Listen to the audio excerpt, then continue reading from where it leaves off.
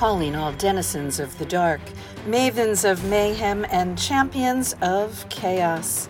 Lock your doors and listen close. It's time for another episode of Spies, Lies, and Private Eyes. Here's your host, Terrence McCauley. I am Terrence McCauley, and welcome to another edition of Spies, Lies, and Private Eyes on the Authors on the Air Global Radio Network. My guest today is Lisa Towles, an award-winning Amazon best-selling crime novelist. She is a passionate speaker on the topics of fiction writing, creativity, and strategic self-care. Lisa has 8 crime novels in print, with The Ridders serving as her newest release back in November 2022. Her previous thriller, Hot House, in June of 2022, was a Kindle bestseller and won the 2022 BookFest Literary Award in Mystery and Crime. Her thriller, 95, won a Literacy Titan Award for fiction, and The Unseen won the Big Book Award in crime fiction. She is an active member of the Mystery Writers of America, Sisters in Crime, and the International Thriller Writers. She has an MBA in IT management and works full-time in the tech industry. Lisa, welcome to the show, and it's great to have you on here. I know everyone's going to be excited to learn about you, and we'd love to learn about your newest release, The Ridders. Thank you, Terrence. I'm so excited to be here, and I have followed your writing career and your books, and I'm delighted to see how this podcast is just skyrocketing. It's an honor to be here. Thank you. So in The Ridders, which is my 9th book, and it's a first-person point of view thriller, I introduce you to a guy named B.J. Janoff. B.J.'s 21 years old, a recent college grad, and we all remember that period in our lives. So he simultaneously knows everything and nothing. Mm-hmm. I won't say he's arrogant, because he's not. He just feels like really there's no danger in the world large enough to actually scare him. And boy, do I change that. What I put that guy through in that book. BJ has a degree in computer science, and he was hired as the IT guy at his brother's PI firm, his older brother. But he desperately wants to be a private investigator and ultimately his brother's equal, right? And he's also desperate to find his father, who disappeared after their mother died 3 years ago. So that's a little of the kind of deeper concepts driving the more topical parts of the plot, which involve BJ being given a pile of money to deliver an envelope to a luxury hotel. It takes place in Los Angeles, and the hotel I chose is the Bonaventure because I just think it's the most breathtakingly beautiful hotel I've ever been to. Okay, so, you're located in California, right? Yes, yep. I live in the Bay Area, but this takes place in SoCal. Okay, great. Yeah, that's good. So you have a good frame of reference there for setting. Yep.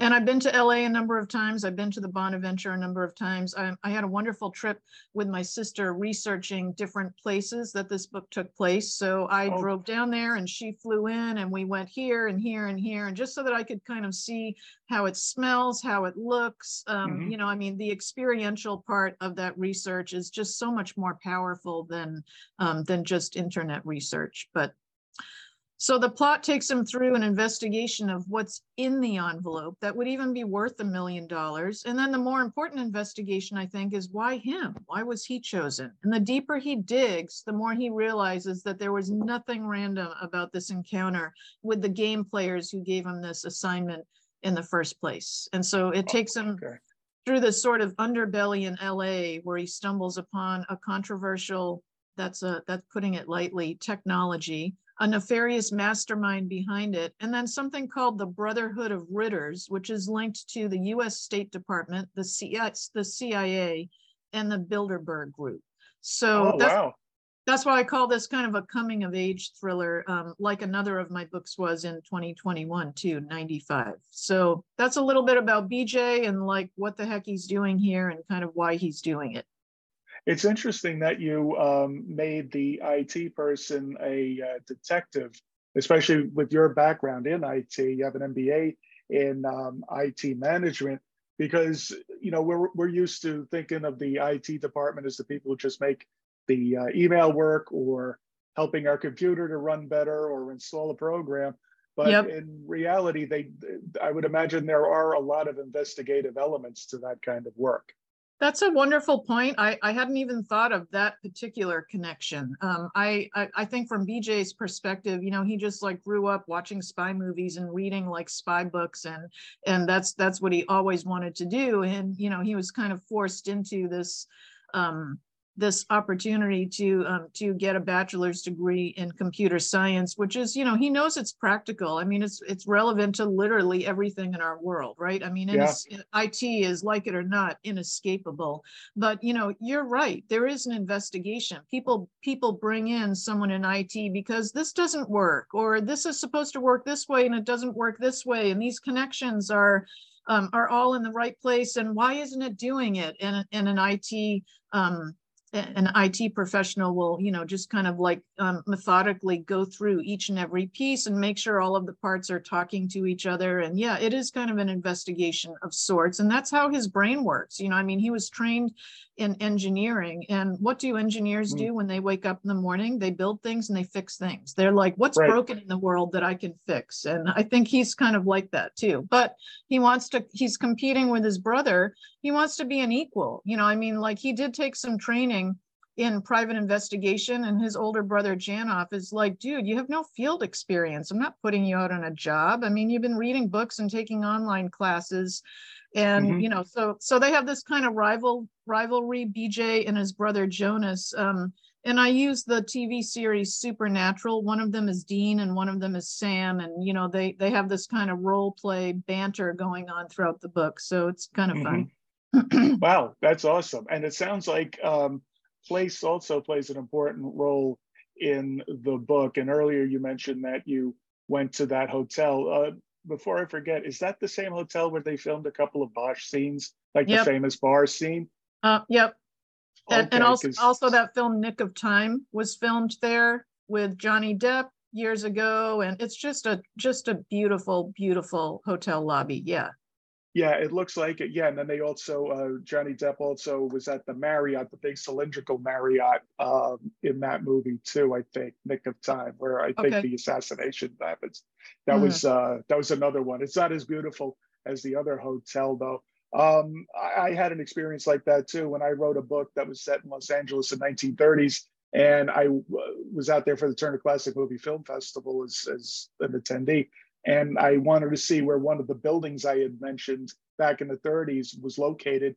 And it was right there, just as I had seen it on Google Maps. And it stunned me because I had written about this place and now I was finally seeing it. Did you have that kind of experience too when you were doing the actual, visiting the actual places that are in the book?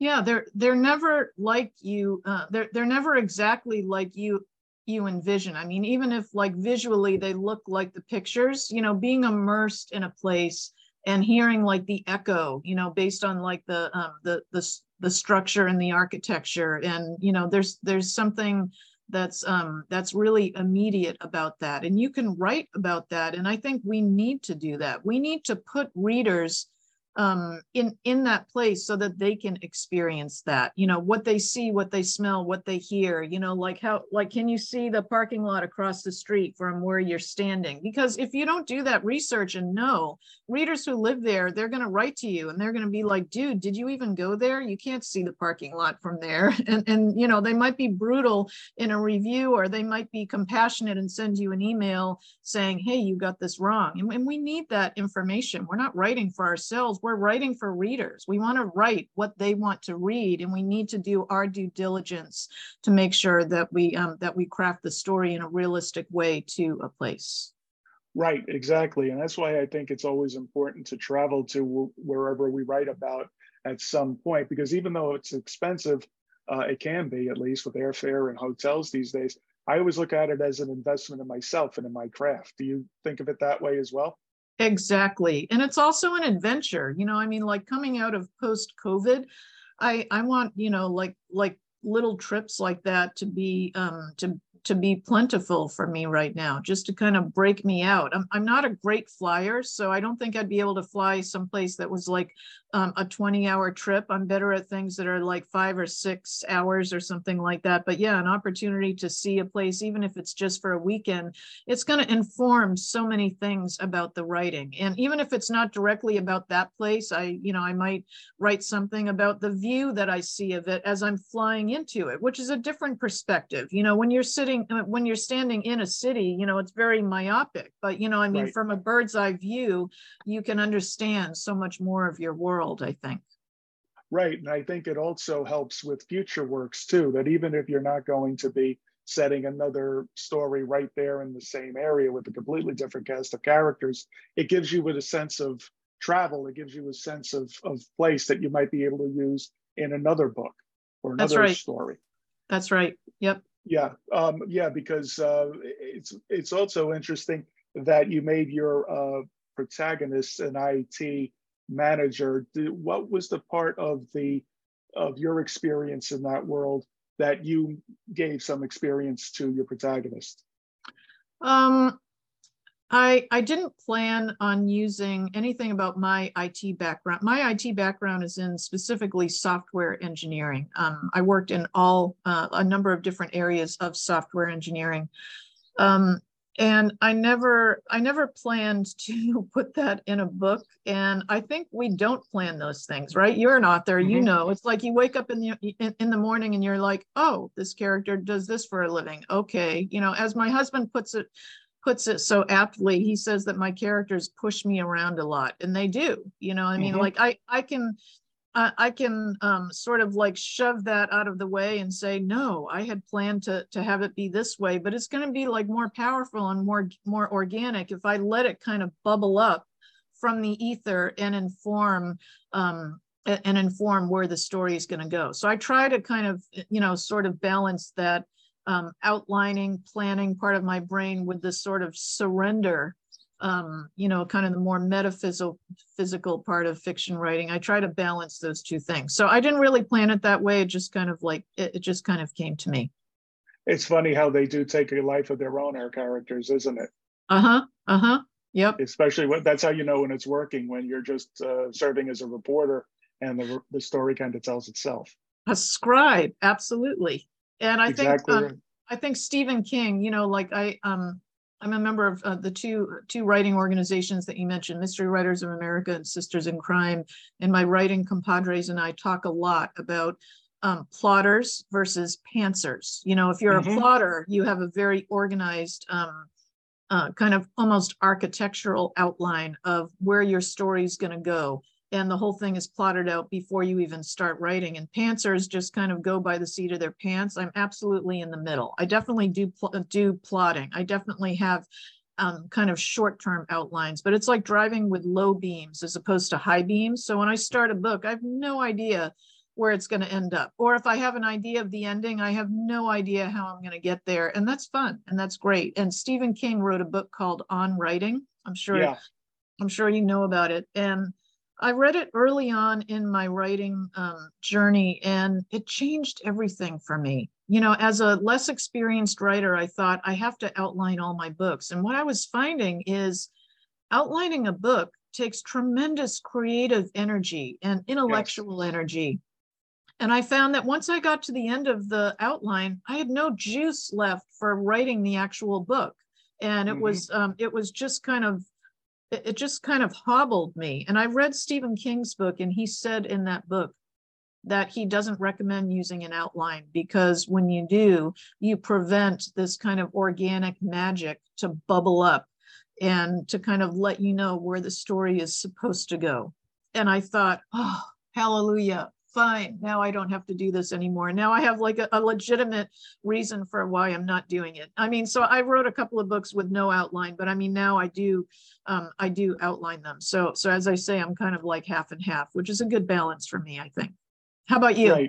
Right. I don't do a lot of outlining myself. I tend to have an idea of where the story is going to go, and then I start the journey. And that's why a lot of my writing is so descriptive, because I'm finding out as much about the plot as the reader is as well. And sometimes I'll go back and I'll change it, or I've even, in the recent book I pushed the beginning up a bit and included things behind it. So, you know, I think a story, if the writer is open to it, can evolve as we're picking away at it. As long as you're in the chair and you're at the keyboard or you're at the pad and paper and you're writing, I think it all works. I mean, it's about enjoying the process of it, and that's something that I find incredibly rewarding. And I was wondering with you, since you came from such a technical computer background, what was the spark that made you want to give fiction writing a try? I started writing stories when I was a little girl. It was never a conscious decision. I mean, I always kind of felt like a writer. It wasn't like I want to be this when I grow up. It was more like kind of this is like who I am. And I remember just one memory. I grew up in Boston, and you know, Boston has like 9 months of winter and incredible winters. So the good thing about that, I hate the cold, but the good thing about that is you get a lot of snow days. The bad thing about that is you're going to school till like the middle of June at the end of the year. So I mean, you have to kind of pay the piper back eventually. But right. on a snow day, and my parents were teachers, so, you know, like career teachers, and my mom would say, you can watch 30 minutes of TV today and you have to spend the rest of the day doing something constructive. And we would whine and cry, and she would say, you know, like paint a picture, play a game, do something like with make believe, or write a story. And so I would always gravitate to writing stories, and I would just make up these wild tales, and that was fun, and that was an escape. And I find I need it in my life. I write fiction because I need that escape, but it's also a learning opportunity for me. You know, I'm a lifelong musician, and I don't write books about music. I come from a musical family, and I've never once written a book even about a musician, I don't think, because it's a world that I know, and it's just kind of like in my blood. And I write things that I don't know about because there's tremendous learning in that. You know, I mean, I try to pick up one of my passions, you know, so The Ritters is a political thriller, and I love political thrillers. So that's just such a juicy canvas for me. You know, I mean, like there are lots of ways to write political thrillers too. This is not about like a White House domestic political thriller. This is more about like the Bilderberg Group, which is a global kind of organization / shadow government. And it was a great opportunity to learn about free ports. Free ports are just, I could talk all day about those. I don't know if you remember free ports from the movie Tenet, but I mean, they're just such a fascinating institution. Like a free port isn't really a place, and it's a way to put goods like paintings or other valuables into this sort of shelter, and it's not taxed. So it's not, so if you go to a free port in Geneva and you want to store something there, Geneva, Switzerland, right. It's a very unregulated place. It's probably getting a little bit more regulated now, but that's why they're so popular. They're normally situated adjacent to an airport, and it's like a tax shelter, but it's a shelter of other kinds too. So you can hide all kinds of things there. And so I really enjoyed the research in that. I can see your face. The wheels are turning, right? You're like, oh, this has tremendous possibilities, right? It does, but I also, one of the things I do when I've written a lot and I try to take a little bit of a mental holiday is that I'll watch documentaries about something that's totally unrelated to anything I'm doing. And I think I saw one, a Freeport, in a documentary they just did about the missing Leonardo da Vinci painting. I think it was, oh God, Christ, not Christ over the world. It was just one picture. It was one painting of Jesus, and the guy who owns it now finally found it, and he had it in an area just like you're talking about. And they had somebody on from JP Morgan's art investment bank division, and I didn't even know they had stuff like that. And this guy is an art expert who helps people borrow money to buy expensive pieces of art, which is another world that's just fascinating. Mm-hmm, mm-hmm. And so you delved into this Freeport notion, which I think people are going to find very interesting.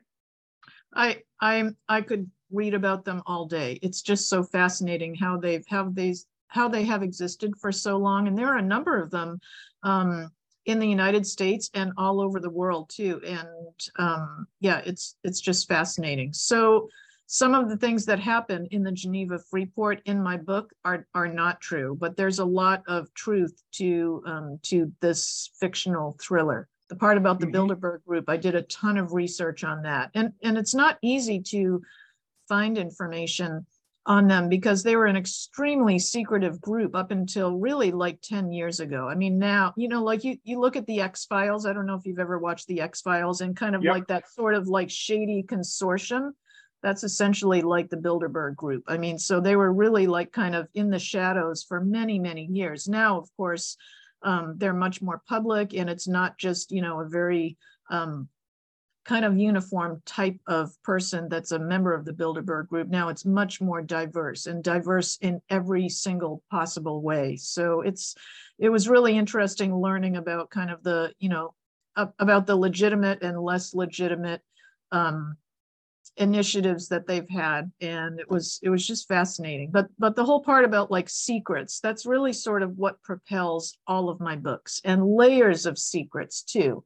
And so that was that's always fun, learning about something like that, and learning about the kind of labyrinth and infrastructure that hides a secret and prevents it from being exposed to the world, and looking at what the stakes are too. You know, I mean, like that's the thing about secrets. You know, I mean, if it's not going to hurt anyone, no one's going to care, and it's not even really qualified to be called a secret.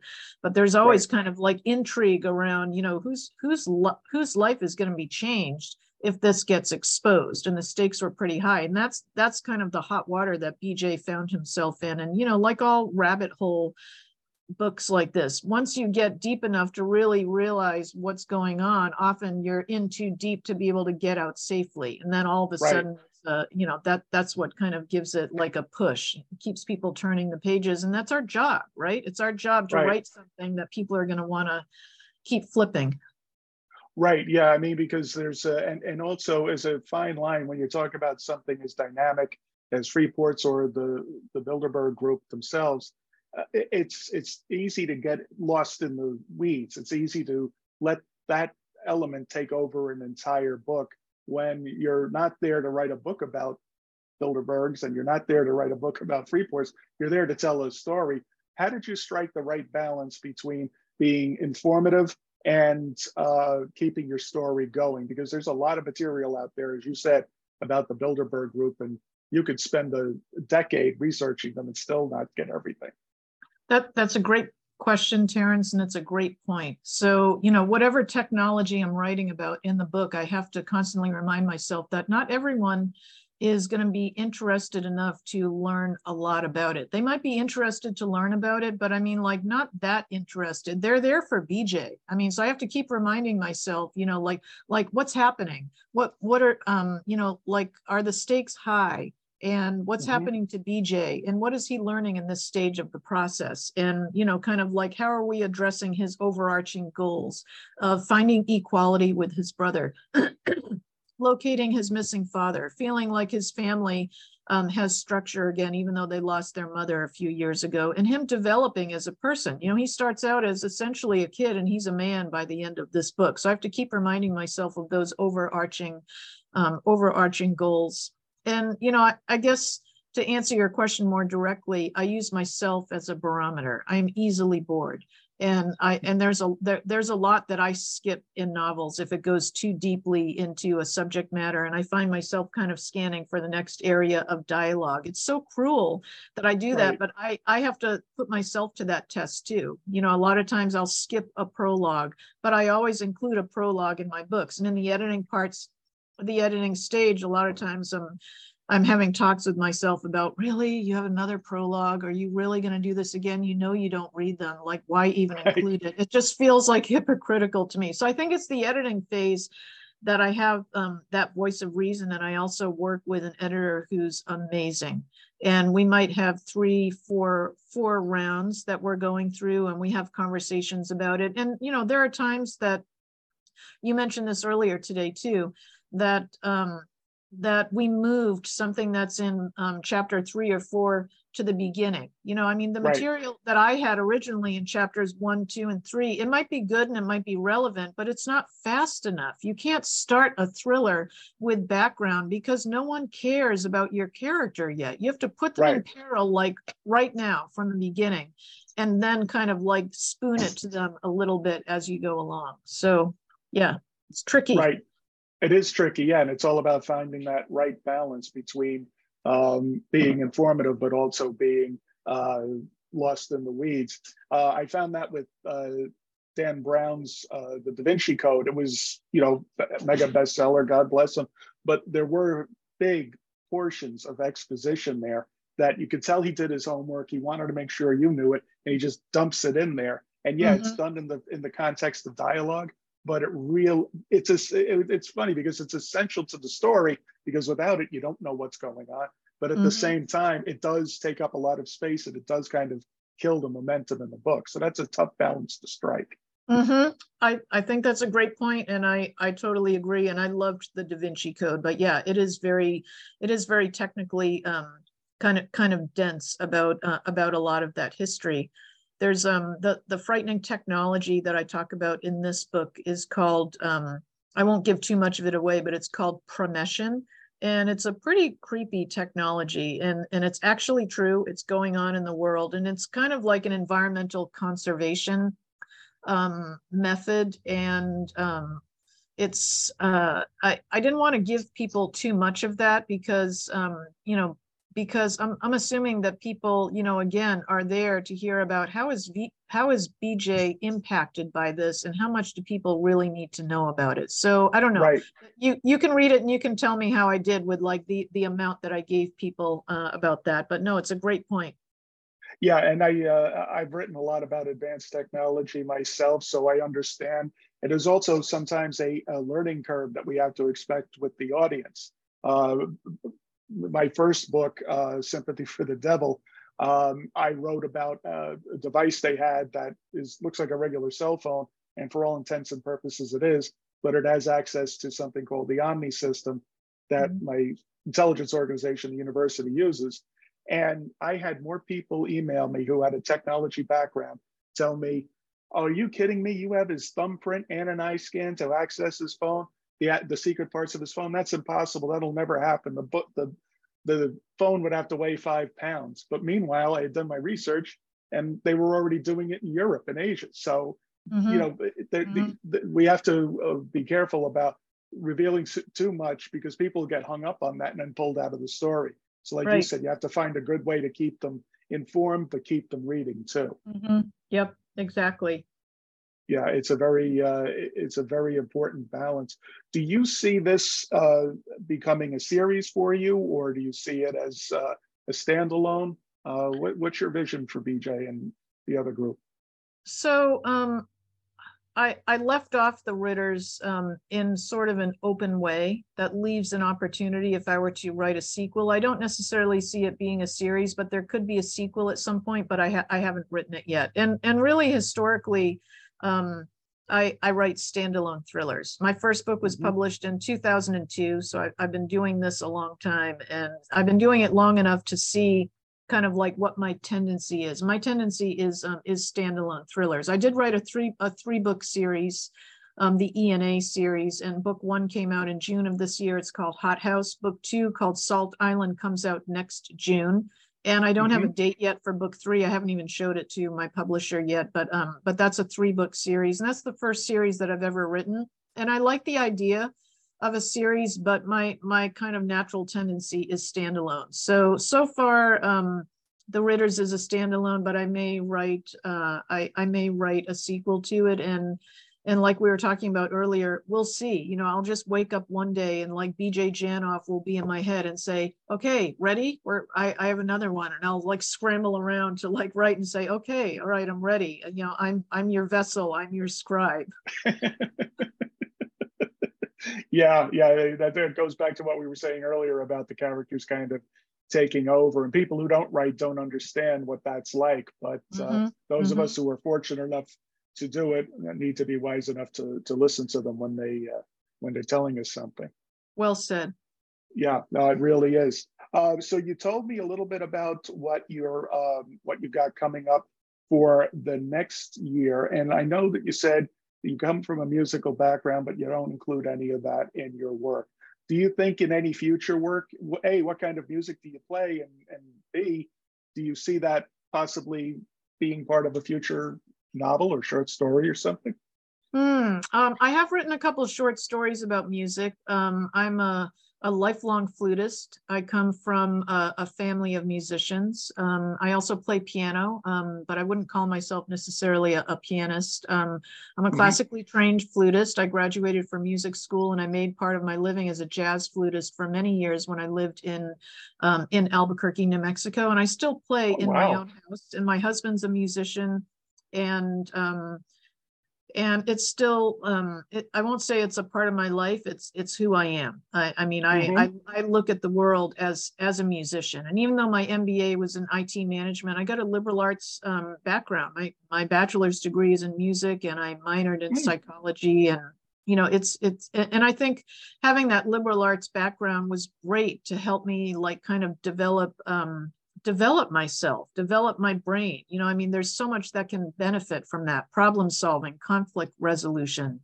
But then I was working in engineering for many years, and I wanted to see, I'd worked in corporate America, really since the beginning.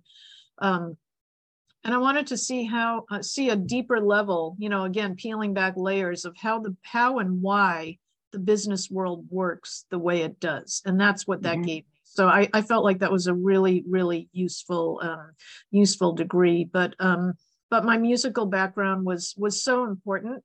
And I have put that into a couple of short stories. I'm trying to think of what they are now. And I might write something about a musician someday, probably not a flutist, because again, that's too close to home. I want to write something that I know less about so that I can learn about it. Maybe I'll write something about a cellist someday who has a special compartment in his cello where he keeps a gun or something like that. There's all kinds of fun possibilities. Yeah. I mean, and even if you don't include that in something, it's interesting that your liberal arts background gave you the training to observe things and to observe exactly people wherever you were working, no matter what the industry was. And that's an important skill for a writer to have, especially a fiction writer. I think one of my most important mentors is a best-selling novelist named Sarah Lovett. And I went to one of her workshops one time in New Mexico, and she said, in order to be a good writer, don't forget to live. You can't just sit kind of behind your computer. You have to get out there and travel and see the world and interact and be a part of it. And I thought she has so much amazing guidance, but that was something that really stuck with me. Yeah. Right. Yeah. I mean, for introverts like us who are writers, it's difficult to get out there, but it's also an essential part of making sure you're doing your craft as well as you possibly can. Yep. Can I ask you, Terrence, who are your top mentors, one or two that come to mind that really shaped who you are as a writer? Yeah, one person was a mentor I had from the Gotham Writers Workshop in New York.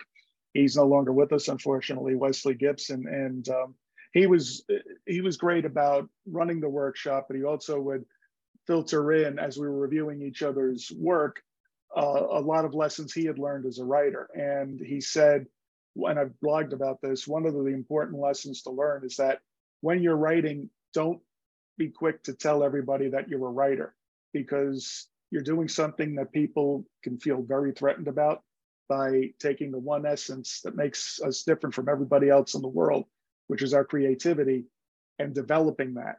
And people could be threatened by that. And they could be openly hostile, or they could be subtly hostile and not even realize it, in the form of helping you, saying, oh, well, I'm trying to encourage you to do this. But, can you really write about somebody who's a private detective? Can you really write about somebody who's a 50-year-old ex-cop and you haven't been in the police force? It's important to I learned from him that it's important to get the work done, and then acclaim, criticism, whatever will come later, but make sure you do it as good as you possibly can before you start sharing it with the world. And we want to do that, I think, because as writers, we're not writing it for ourselves. We ultimately want this to go out, and we want to get the feedback, but sometimes it's a little too early, and it's not ready for prime time. Few That's people right. write perfect first drafts. The other one would be Elmore Leonard, who says skip the parts that people leave out, the parts that people tend to skip. And you mentioned that earlier. You know, Yeah. when you say you'll jump down to dialogue, and that's why I try, like you, I think, try to fold in the information as the story unfolds. That's great to hear. And Elmore Leonard is such a master at that, at, you know, kind of like the immediacy of the plot and the characters, and skipping anything that's slow or lags. That's something that I think he's better than most at. So great to hear. Yeah, another one is Richard Matheson, who I always recommend to people because he wrote in all different types of genres. He also wrote I Am Legend. And I often wish someone would just make a movie based on the book, because what happens in the book is absolutely awesome. Omega Man got close, but it was it had some cheesy parts to it too. But it's Chuck Heston in the 70s, you gotta love it, right? But it's, yeah, he was always really great about writing about people that we don't necessarily understand, but that we're fascinated about right off the bat. So he's another one I always look to for inspiration. After you have the next group of books out, what other topics do you think you might be tackling in 2024 and beyond? So I'm fortunate enough to work with Indies United Indies United Publishing, and I'm able to through them, I'm able to get 2 books out a year, which is great. You know, summertime and holiday. I did that last year, and now I'm doing it again this year. And next year, I have Salt Island on tap for June. And for the November, December timeframe next year, I have 2 finished thrillers that I'm thinking about. One of them is a young adult thriller. The title is Specimen, and it's another kind of like tech thriller. Takes place in San Francisco. And then there's another thriller that I wrote called Terror Bay, about a medical doctor whose son dies, and when he loses his son, he becomes a police officer, goes to the police academy, and eventually works his way up to be a homicide detective. And he's injured, and he's in a coma, and he comes out of the coma and just looks at the world in a completely different way. And he was kind of altered by that experience. And it's another kind of rabbit hole thriller where he gets sort of like pulled into this intriguing path where he saw someone in his head while he was in a coma, and he becomes obsessed with the idea of finding her and finding why she contacted him, when, you know, of course, the whole thing could certainly be a delusion. There's so much about coma that we still don't know. So that was a really interesting thing to research. That was that was fun. So I'm not sure if Specimen or Terror Bay are going to be a year from now, but hopefully one of those will. But, you know, as I said, they're both just crappy first drafts, as first drafts are supposed to be. I mean, it hasn't gone through any rigor yet whatsoever. So there are like 96 edits that have to happen on them before they're publishable. But hopefully one of those 2 will be at that point, and then maybe the other one the following June. And then I'm just going to keep writing thrillers and see what wants to come up. That's fantastic. That is fantastic. Have you gotten a lot of feedback from people about the Ritters, especially since you cover hot button topics like the Bilderbergs? A lot of people don't know about them, but those who do are immediately drawn to that. Have you gotten a lot of feedback from fans who like your work, especially for that book? It just came out on November 30th, but there is some good feedback so far. People like BJ. People really like kind of the interplay between BJ and his brother. And also the girl next door is a character named Lacey Diaz. She's a lawyer, and she's just a smart cookie. And they like kind of that interplay. BJ has kind of a connection between Lacey. They're essentially brother and sister. They grew up right next to each other. And by the end of the book, he realizes that he's been in love with her all these years, really since he was a kid. So that's another thing that just kind of an epiphany that just rocks his world. People like the kind of characterization. People like the short chapters and kind of the pace of the book. One thing I get dinged on by a lot of readers is that my books are short. And I don't know what to do about that. They just come out that way. You know, a lot of people think, you know, hey, I invested $16 or whatever in a paperback, and your book is short. You know, a lot of times people expect a 400-page book. I just write shorter books, and they just come out that way. So The Ritters is a little bit longer than Hot House. I think it was like just under 80,000 words. But you know, that's one thing that I've heard. But you know, you're never going to please everyone, and No. And yeah, so far the feedback is good, and I'm grateful. Fantastic. And I'm confident that that is going to continue both with this book and with all of the other ones that you've got coming out in the near future. How is the best way for people to follow you? What, on social media, your website? How can people keep track of you? My website is lisatolles.com. And on Instagram, I am author Lisa Tolles. And yeah, they could go to my website and see all my social media links. I'm on Facebook. I have a personal account and an author page. I'm on Instagram. I'm on Pinterest. Also Twitter.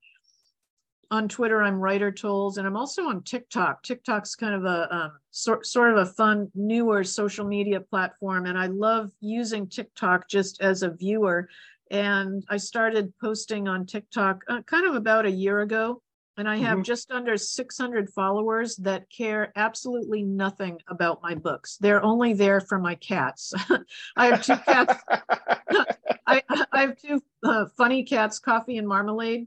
And for the cat videos, I get like 600 views and like 350 likes. For the book videos, I might have 100 views and 7 likes. And so that's, you know, that's what I'm learning. People are there for the cats and they're less interested in books. But if I have if I have 600 people following me, and if I put something out on one of my books, at least they're going to see it. You know, they might not take the time to like it or share it or to follow me. But they are still going to see it. So, I mean, in terms of visibility and growing my, you know, kind of sphere of influence, it's still a good thing to do. But yeah, it's just funny that anything about my cats, they absolutely love. So of course I got this smart idea, and I thought, create a video with Marmalade, like holding one of my books and putting his paw on one of the pages, like he's reading it. Right. And I thought I was so savvy doing that. Nothing, no, like hardly any viewers, hardly any likes. All right. Yeah, I know it's funny, but it's also, I think it's also important too to do as you do, which is to be active on social media too. It's not just about putting stuff out there about our books, which of course we want everybody to know about, but you also do a very good job of interacting with people online, and you ask questions and you engage, and I think that helps, because that's how you and I learned of each other. You've responded to something I posted, and we created dialogue, and now we're here. So you do a very good job of, and you do a very good job of engaging. And I think that's something that writers, well, including myself, could learn from by your example doing that. Thank you. I appreciate it. No problem at all. This has been a fantastic interview. My guest today has been Lisa Tolles, and I am Terrence McCauley. And I thank you for listening to yet another edition of Spies, Lies, and Private Eyes right here on the Authors on the Air Global Radio Network. We'll see you next time. Thank you for your time. You have been listening to Spies, Lies, and Private Eyes with host Terrence McCauley on Authors on the Air Global Radio Network.